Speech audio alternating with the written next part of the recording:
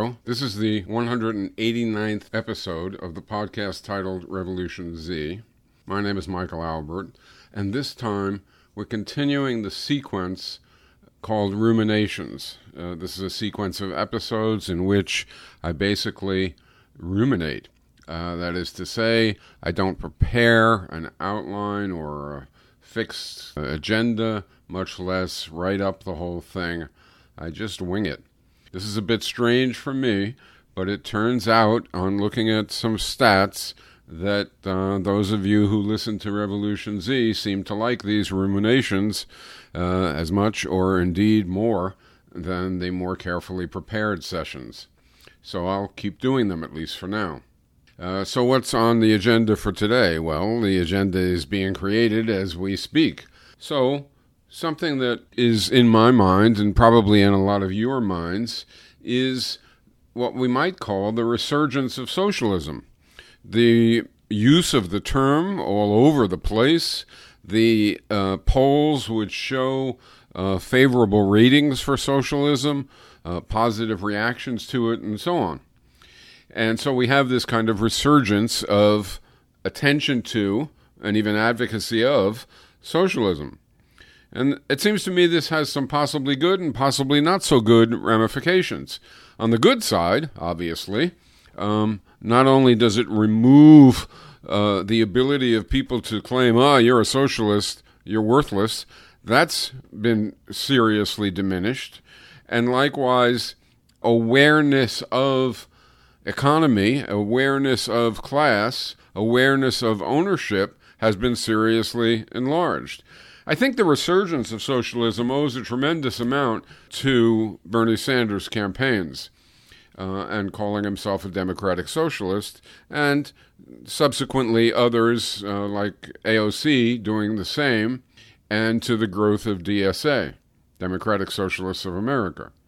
So on the good side, we have an opening up of avenues of discussion and advocacy that were very difficult to pursue at various times in the past. But on a not-so-good time, we do have a kind of amorphousness or watering down or making fuzzy what the word actually means.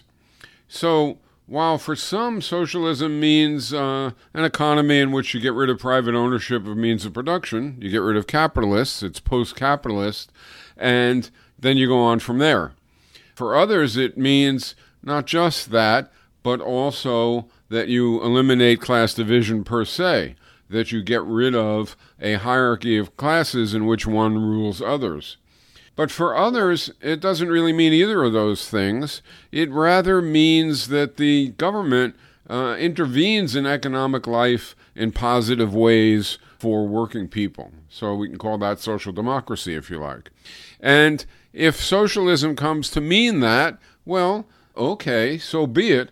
But that would mean that those who want getting rid of private ownership, much less getting rid of class division and class rule, would have to begin to attach themselves to another term so that when they say they're socialist or when they say they favor socialism, people wouldn't misinterpret that to mean that they favor, an active government that intervenes on the side of the poor and the weaker constituencies in society. All right, at the same time that this has happened, there's also been, I think related, a resurgence of interest in Marx, Lenin, and Trotsky. At all. It's related because obviously they were early socialists and prominent socialists and very productive socialists in the form of writings. And what you see now is a resurgence of looking at their writings in reading groups and so on. And I wonder, what sense does that make? So, if I'm a historian of anti-capitalist movements, let's say, and I want to understand their trajectory over time, well, then it makes a lot of sense.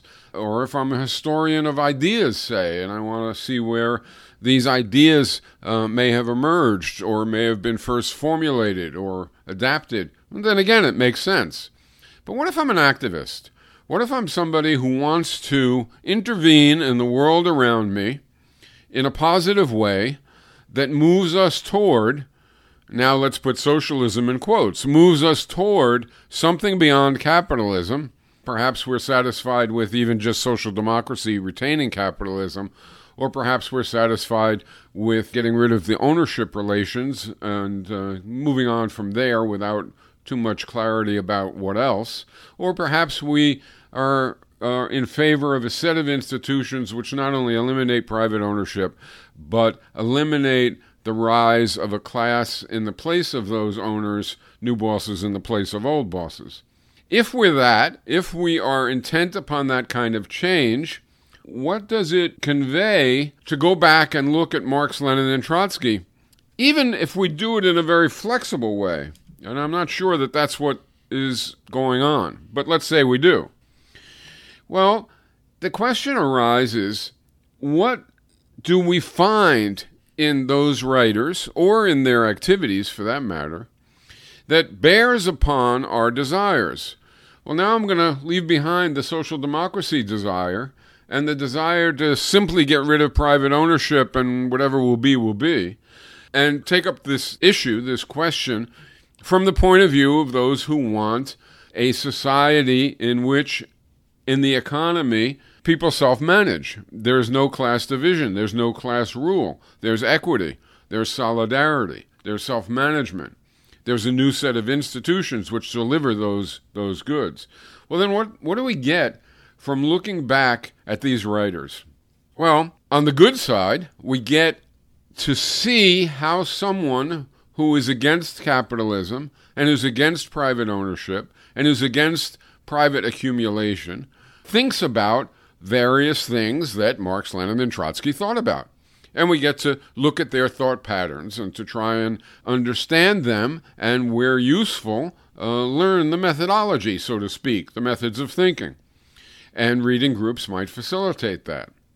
But then we have to ask, is there a downside to this? And I think there's three different downsides.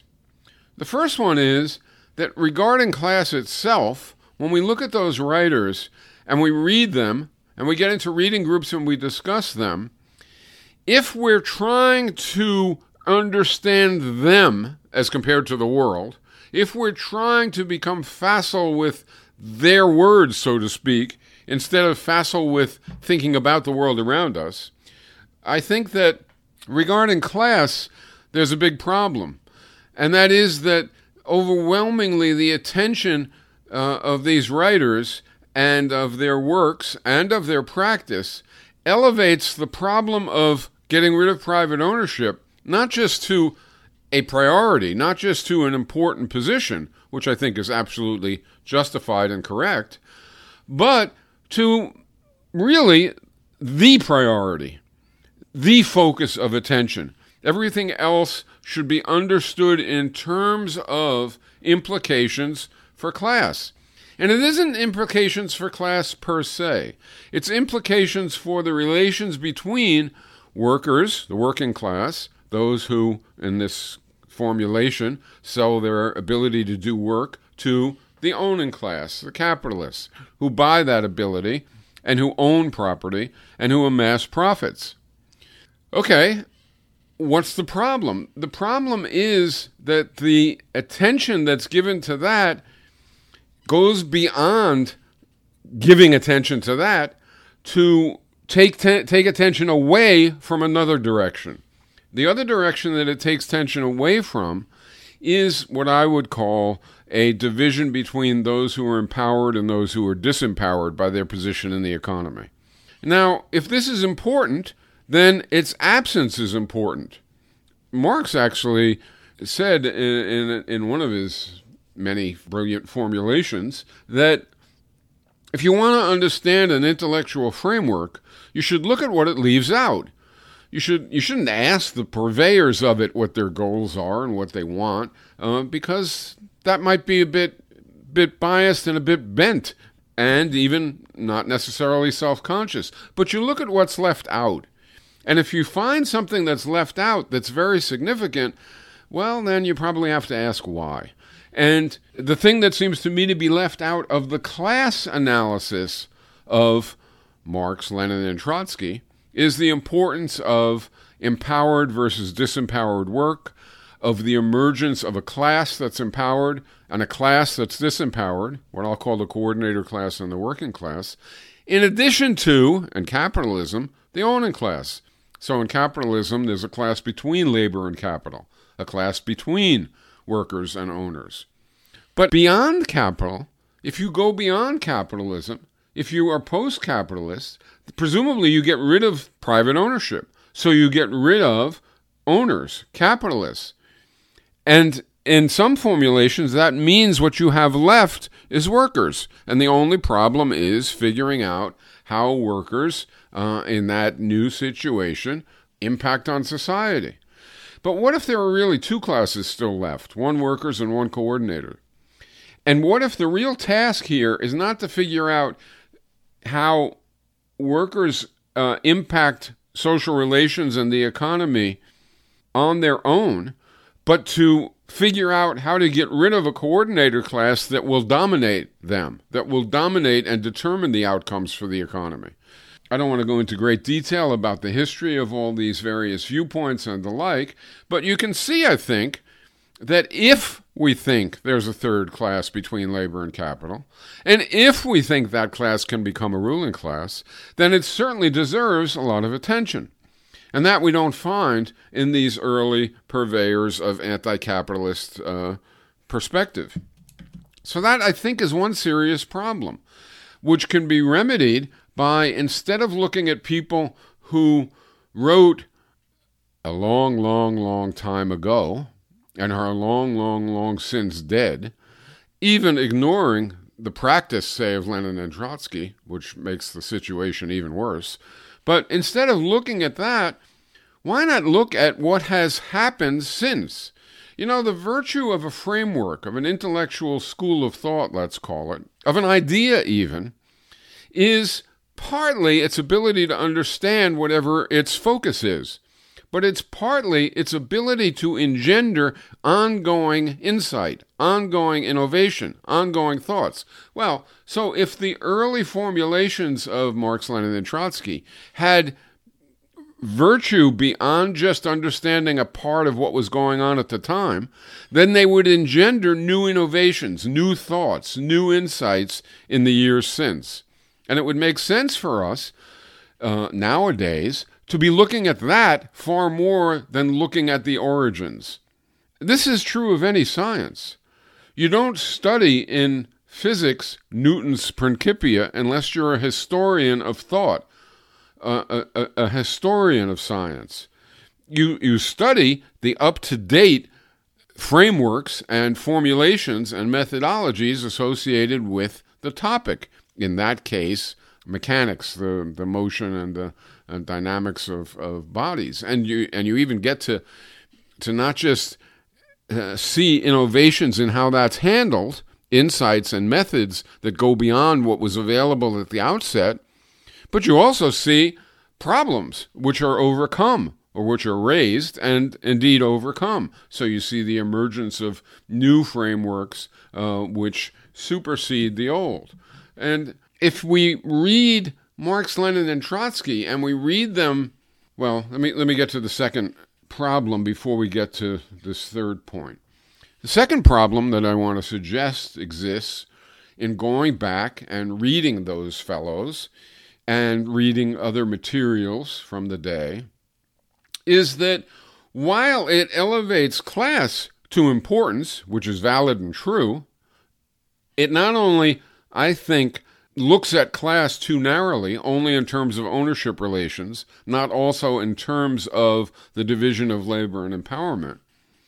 But it also so elevates those that it does a very poor job, or often no job at all, in understanding other phenomena, which, while affected by economics, also affect economics. And here I'm sure that you can guess that what I'm talking about is race, ethnicity, community relations of various thoughts, gender, sexuality, kinship, and other relations of various thoughts, and even the state.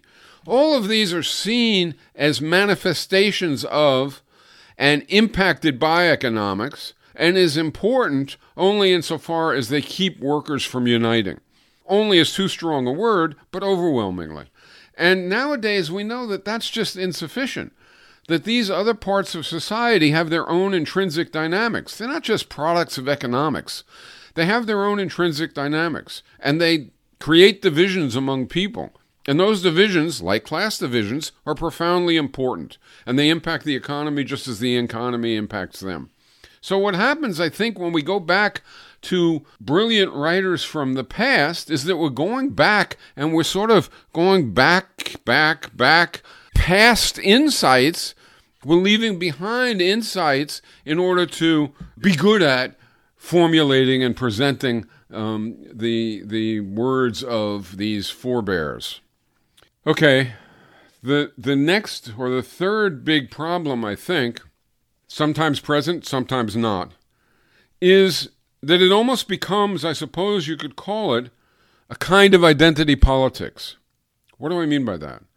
Well, politics, how do I put this? Suppose you're asking how people should approach thinking. Well, we should be objective. We should look at evidence. We should reason about it. We should be open-minded. All of this is pretty obvious, okay. But then how do you become an advocate? How do you become somebody who's part of a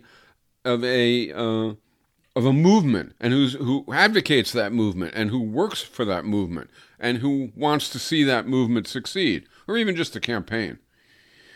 Do you shuffle away from objectivity and move toward a kind of shall we say, more religious approach, a more accepting, less critical approach?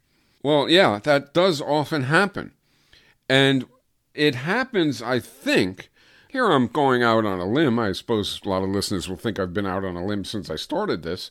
But in any event, it happens, I think, when people in said movement or campaign or whatever lose track of the necessity for continually checking what they're doing. They become, let's call it, less humble in the face of the complexities of life, and they start to assume they have the answers, and that it's not just that they think they have the answers, they have the answers. And so, disagreeing with them is disagreeing with truth.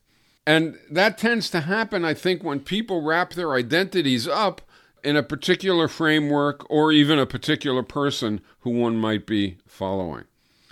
And it's not very different from identity politics in those respects, in which you wrap yourself up in a particular identity. It's understandable. You do have that identity, but you protect that identity with such energy and such vigilance, I suppose, that you sort of leave behind paying attention to evidence and paying attention to even logic, and instead trot out, no pun, what the viewpoint says.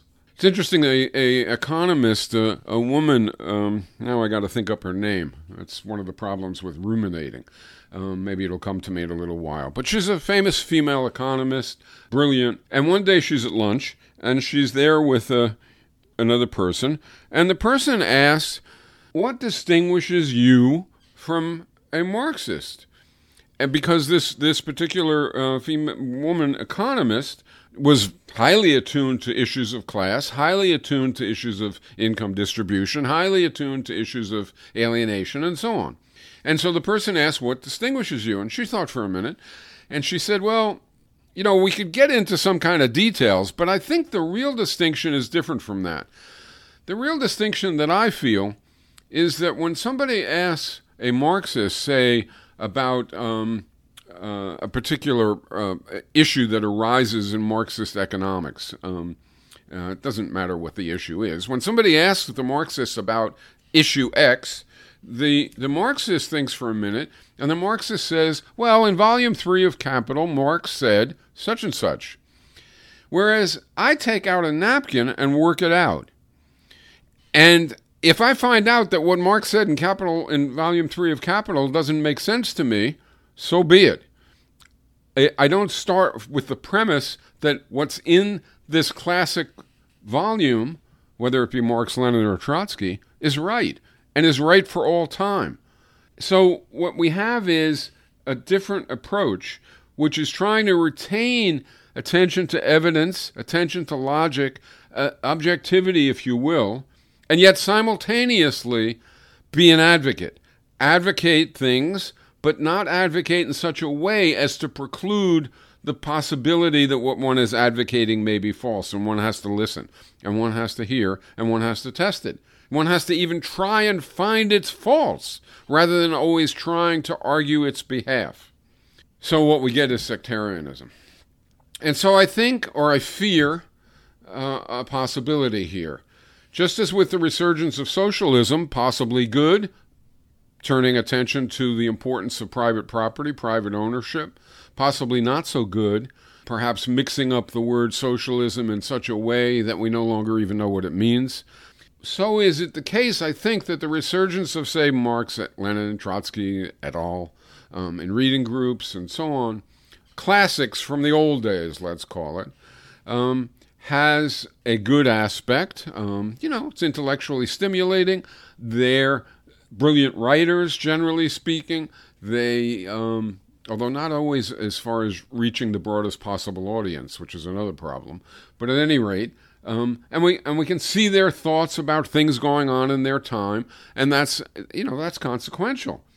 But the downside is the twofold problem of, I think, getting stuck in a perspective which sees a two-class situation where there should be seen a three-class situation, stuck in a perspective which then doesn't really understand the post-capitalism that has emerged from this tradition as still being a class economy, as still being an economy that's dominated by a ruling class, except now coordinator class, and the over-elevation, not elevation, because class is profoundly important, but the over-elevation of it to the exclusion of treating other facets of social life, in particular race, gender, and power, with essentially the same degree, the same level of priority, and the same level of looking for sources of problems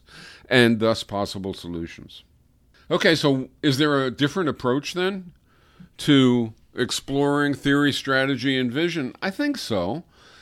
I think at the risk of being called anti-intellectual or something, as if the only thing that's intellectual is something from 100 years ago, is that we more or less skip the classics unless we are historians of movements or historians of ideas. If we're activists and we're trying to change the world, we don't need to go back to that, because since then there has been lots and lots of work and insight which, in fact, goes beyond and varies from and is more suited to trying to understand the present. We learn frameworks, we learn perspectives, we learn theory, we learn strategic insights, we learn visionary ideas, but we don't quote them as gospel. We don't treat them as scripture. We treat them as currently proposed thoughts, currently proposed insights, which we hope are valid, but which we continually test. We advocate them, but we do not identify with them in a way that makes us defensive about them. It's a different approach, even without talking about the actual substance of the difference. Okay, so one group, and there are others, which I think takes this sort of attitude about theory, vision, and strategy, is called Real Utopia. And it's an organization that's been formed to try and advocate. It does have a particular perspective, flexible and still evolving, to be sure, probably always evolving, which is different, which elevates race, gender, class, power, all to priority, investigates the intersection of them all, the way in which each creates conditions that modify the others, that takes a three-class view to what's primary in the economy, and so on and so forth. And so you might think to yourself, and this has come up when I have discussions like this with people who identify with, say, Marxist ideology, let's call it, or Marxist heritage. And I will say to them, but what is it that you identify with? You don't identify with, say, what emerged in the Soviet Union or what emerged in these various, call them experiments with how to reorganize an economy and a society. By and large, you don't seem to like those, I think for very good reason. I don't either. So what is it that you actually identify with and sort of feel a degree of allegiance to, I guess you could say? And I think it varies with various individuals. Some will say Capital Volume 1. Some will say, what is to be done. Some will give something like that. And some will say the courage to resist, the recognition of problems in society, the inclination not just to understand the world, but to change the world. And I say fine. But then we have to ask, what does perusing and exploring the formulations of Marx, Lenin, and Trotsky and others, written at a time and in a language which is not like now, written at a time and in a language which is not familiar with and hasn't undergone the changes that have happened since, give us that we don't get by paying attention to what's going on now, and even just by thinking at this stage, because the positive insights of their views have long since become part of common knowledge, common understanding, at least among people who aren't literally blinded to the way society works. And I find that they have a very hard time answering that question. What reading Capital or reading 6 different books by Lenin and Trotsky and so on and so forth is going to add to the arsenal of thoughts and insights and so on that they can use as activists, which are not readily available far more quickly and far more easily in far more modern formulations, which indeed go beyond what's in those early ones anyway. And I'll ask that to you, my audience. If some of you are in a reading group, reading Marx, Lenin, Trotsky, whatever, and you feel that you are coming up with stuff in there, you're finding stuff in there, you're penetrating that rather thick morass of communications and coming away with insights that are critical to informing what's going on now and aren't already commonplace now. I'd like to hear what those are. All right, a new topic. Another virtue of this whole heritage is important now because I think there's another trend going on now which is very troubling, which is a trend toward individual solutions in place of collective and mass solutions. I think many young activists, for example, are sort of disparaging of the idea of mass action, of mass solutions, of forming a mass movement, and are more inclined toward, whether always vocalized or not, individual solutions or small group activities. And this, I think, is a problem, a serious problem, and not one that heritage has, by the way. And here we come to, well, okay, if we're activists, we want to engage in activism. What's the criteria for judging activism? Well, the goal of activism isn't to look good. The goal of activism isn't to find friends. The goal of activism isn't to even be ethical. All those things come into it, but the goal of activism is to win changes that better people's lives. And if we want to extend it to the anti-capitalist, anti-racist, anti-sexist, anti-authoritarian orientation of activism, then it's to win a new society. And individual activity, generally speaking, is not going to be enough to do that. Why not?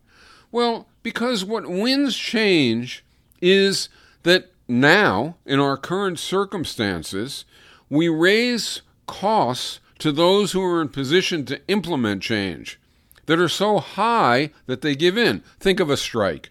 What's a strike? Why does anybody engage in a strike? Well, let's say there's a demand for higher wages. The demand is being made of, now, the owners of the workplace. And what are the workers doing to try and get the owners to give them higher wages? Well, some workers might argue that what you should do is have lunch with the owner and try and make a case for the morality and the social utility of giving higher wages. But most don't think that that's going to get far, because the owners have long since been socialized by their circumstances and by their activities and by their life choices into being rather oblivious to all of that, and into thinking, well, it's profit and the pursuit of profit that yields all good. Okay, so then what do?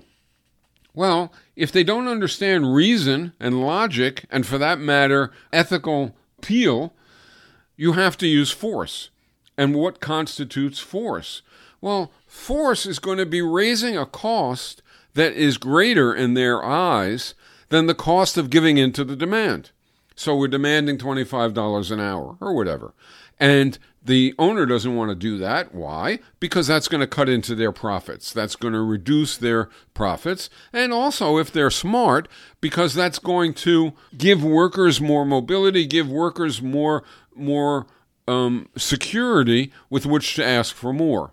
But even before you get to that, it's going to cut into their profits. And so they don't want to do it. And they really don't want to do it, which means that they're going to fight to not do it. And so what does do the organized workers, the union, the mass organization, what does it do? Well, let's say it strikes. Why? It's striking because it's saying to the owners, look, you don't give in to our demands, and this is what's going to happen. We're going to strike. And not only that, we're going to keep striking. And not only that, we're going to become more and more militant. And not only that, this is if it's really, really effective.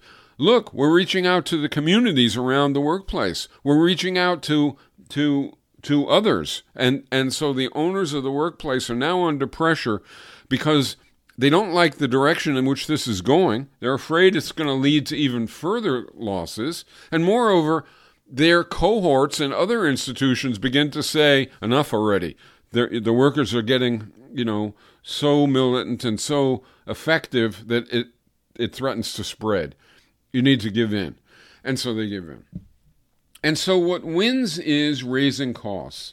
And so if we go back to the individual solutions versus collective and mass solutions, we can say that the criteria, or at least an important criteria, for judging an individual activism, active activism, or a small group active activism versus a mass organization or a very popular, widely supported active activism, is in either case, what we're asking is, does the activity raise consciousness in those doing it? Does the activity raise consciousness in those who perceive it, who see it in society? Does it, by raise consciousness, I mean make people more aware of how the world works, and also make people want more, make people desire change? So that's one part of judging. And a second part of judging is, does the activity amass strength that is threatening to whoever it is that demands are being made of, for example, the owner, or it could be the government, or whatever. And that's how you judge it. And often it's a little muddy in practice. So, for example, suppose we take those mass demonstrations that a lot of young people are now very skeptical of, and we say, how does it work on this score? Well, it's going to affect consciousness depending a lot on what it says, on what it broadcasts more widely, and what it says to its own participants. And it's going to raise cost, well, if it's threatening.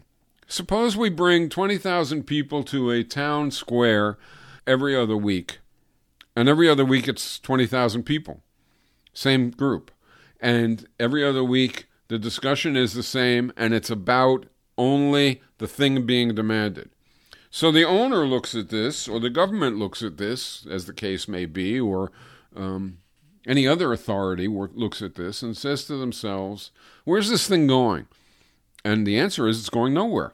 It's staying stable, and all it means is that one has to clean up the town square after the event. It has no trajectory. It's not becoming more and more threatening. Now consider instead 5,000 2 weeks later, 10,000. 2 weeks later, 20,000. The discussion initially is only about the demand, let's say, a raise in wages. The second week, there starts to be discussion about raising wages, but also what is equitable income.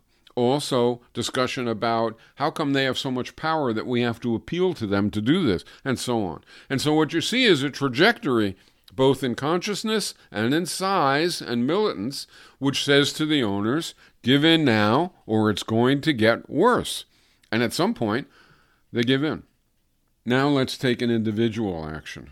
Instead of rallies, say sabotage. So sabotage is a little different. It often is conceived in a way different from what I just said, that is increasing consciousness, increasing commitment, increasing organization, and growing. Sabotage is often conceived in terms of, well, did the thing that we do materially hurt them?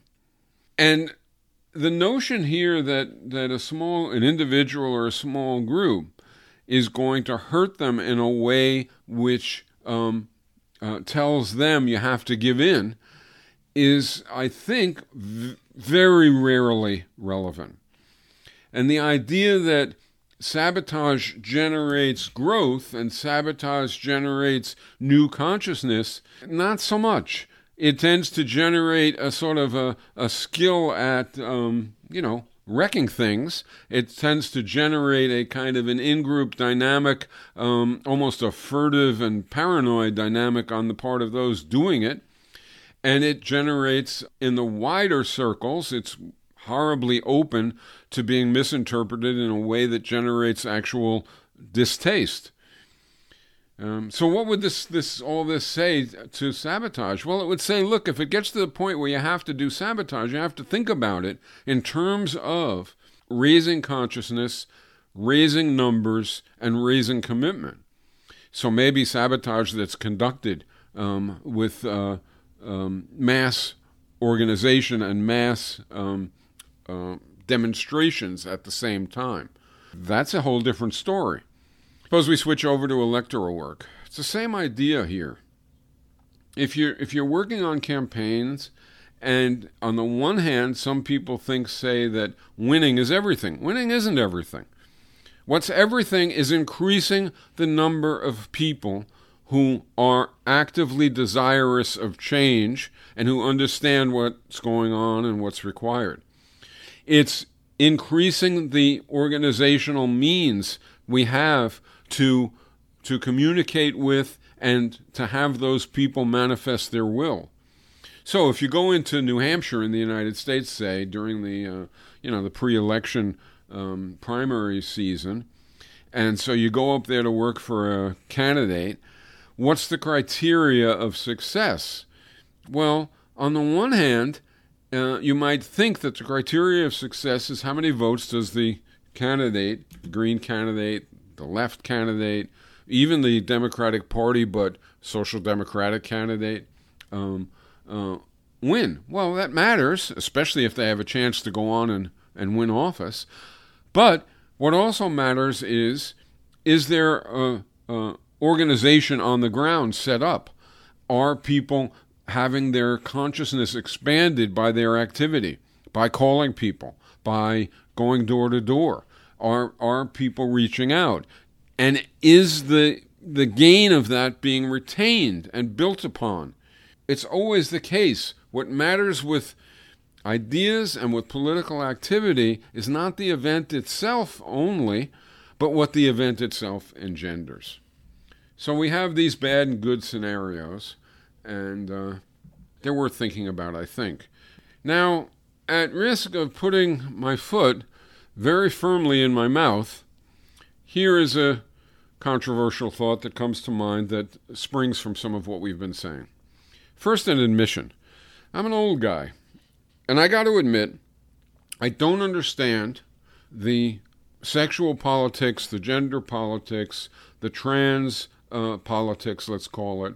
I don't understand elements of it, significant elements of it. And my efforts to understand it, which I think are sincere, I hope they're sincere, have certainly yielded steadily more awareness, but not always steadily more understanding and clarity. And here's a concern that I have that I think it's worth thinking about. It doesn't, I don't know how to put this, it isn't about what people feel, and it isn't about the importance of what people feel. It's something else. And it goes sort of like this. If we go back 50 years, I guess, or less, feminism, radical feminism, said something that I think was very important. It said, look, if you're a young girl or boy, so you're young, very young, and you're looking at the world, and you have a degree of awareness that's come from parents or from your interactions or whatever, you might look out there and feel the behavior patterns associated with what I'm supposed to become, a man or a woman, as they manifest in society overwhelmingly. In other words, as man as constructed in society, woman as constructed in society, you may look at that and say to yourself, I don't like that. I don't actually want that. I don't see that that there's any need for, or there's any reason for, and in any event, I don't want to have my choices in life curtailed to correspond to what this abstract thing, or this concrete thing out there in the world, man does or woman does. I want to do a mix of both. Or in some cases, I don't even want some of what's associated.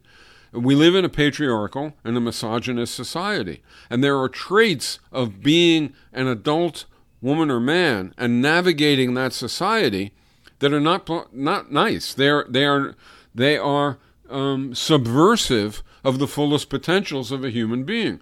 So you can imagine, as a young boy or girl, I look at that and I say to myself, it's wrong. I don't want that. So far, so good. Now, the feminist says, great, you're right. It is wrong. The things that characterize being a man and that characterize being a woman, not universally, but pretty close, are restrictive of our being our fullest selves. In the worst case, they're horribly, horribly destructive of us. Even in the best case, they're quite restrictive. And so, we don't want that. And so we, radical feminists, say, we have to change that. We have to change the structural relations that yield men and women, mothers and fathers, with the traits that we see in society, to instead have adult people with whatever traits they gravitate toward, but not sequestered into these two posed possibilities. Okay, I thought that was very compelling at the time. I still think it's very compelling. I think it's why we have to have, let's call it, a kinship revolution. It's not the whole reason, but it's a big part of the reason why. Just like getting rid of class division is a big part of the reason why. When we're getting rid of class division, it doesn't mean we're getting rid of, let's take the coordinator class and the working class. It doesn't mean we're getting rid of doing conceptual or doing manual, doing empowering or doing disempowering work. That's all going to remain, but it's going to be apportioned differently.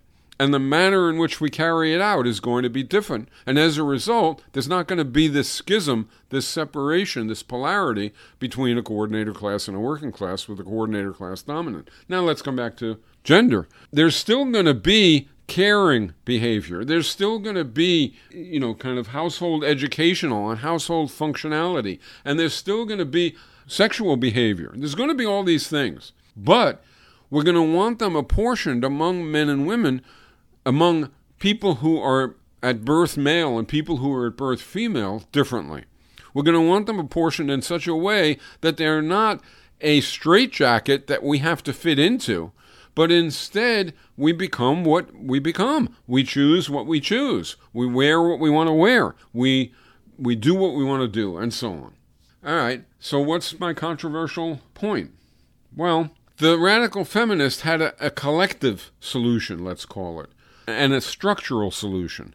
They had a solution which said, let's find the structural reasons, the institutional reasons, why these polarized roles exist, And let's replace those.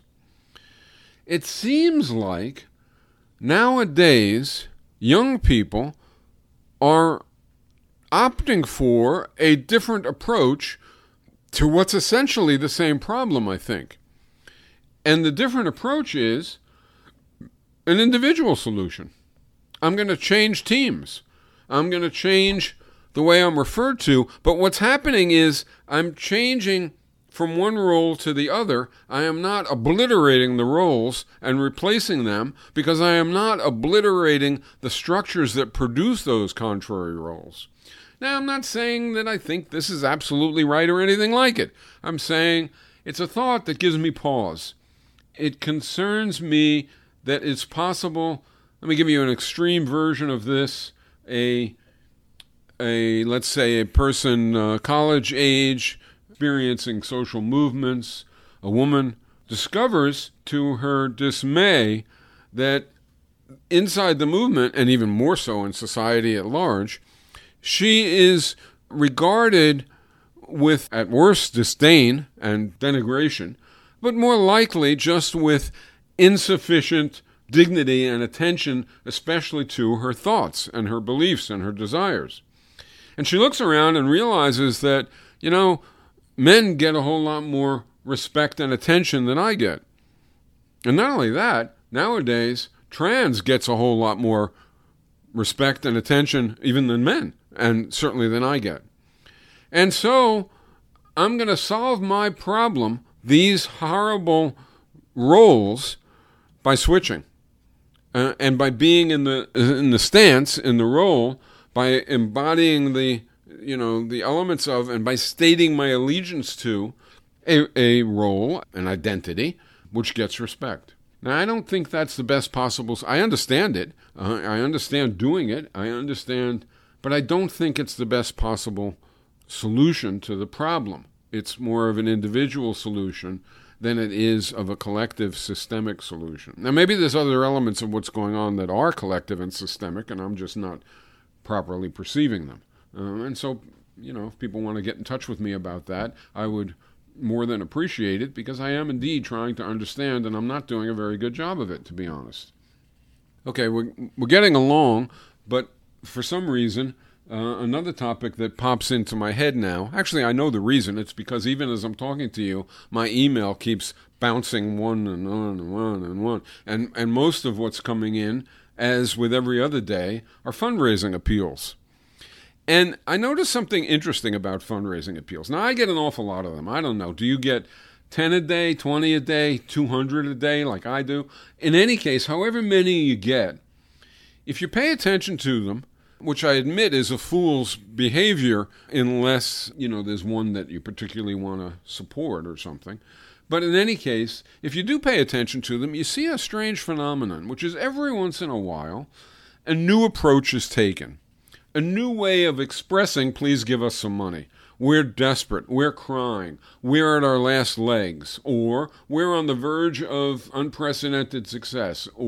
And particular words and so on. And what happens is, when somebody makes a change like that, appealing on a new ground with a new kind of structure of words used, and even pictures, others follow suit.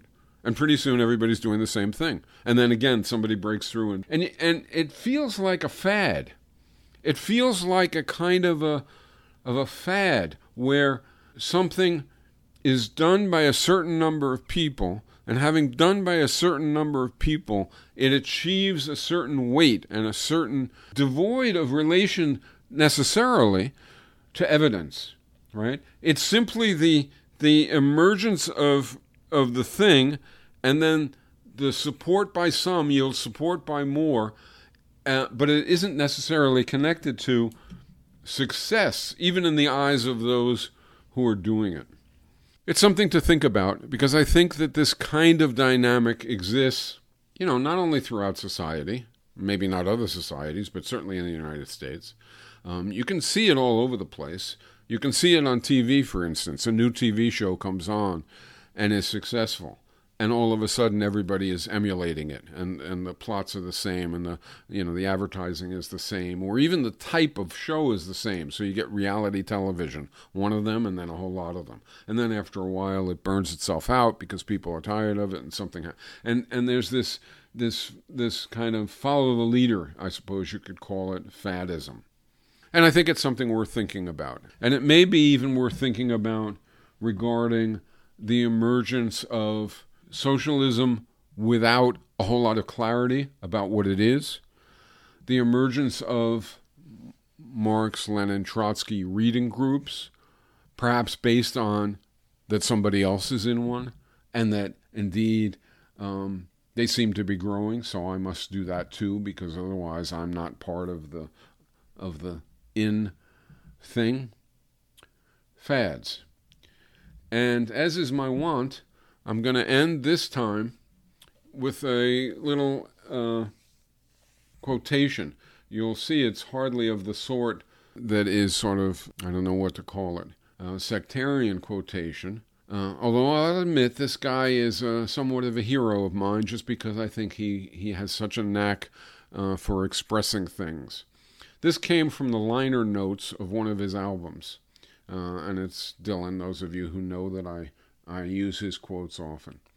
And so let me end with this. First of all, two people get together and they want their doors enlarged.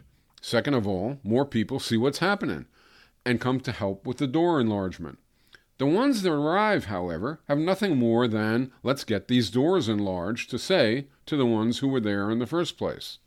It follows, then, that the whole thing revolves around nothing but the door enlargement idea. Third of all, there's a group now existing, and the only thing that keeps them friends is that they all want the doors enlarged. Obviously, the doors are then enlarged. Fourth of all, after this enlargement, the group has to find something else to keep them together, or else the door enlargement will prove to be embarrassing. This is Mike Albert, signing off until next time for Revolution Z.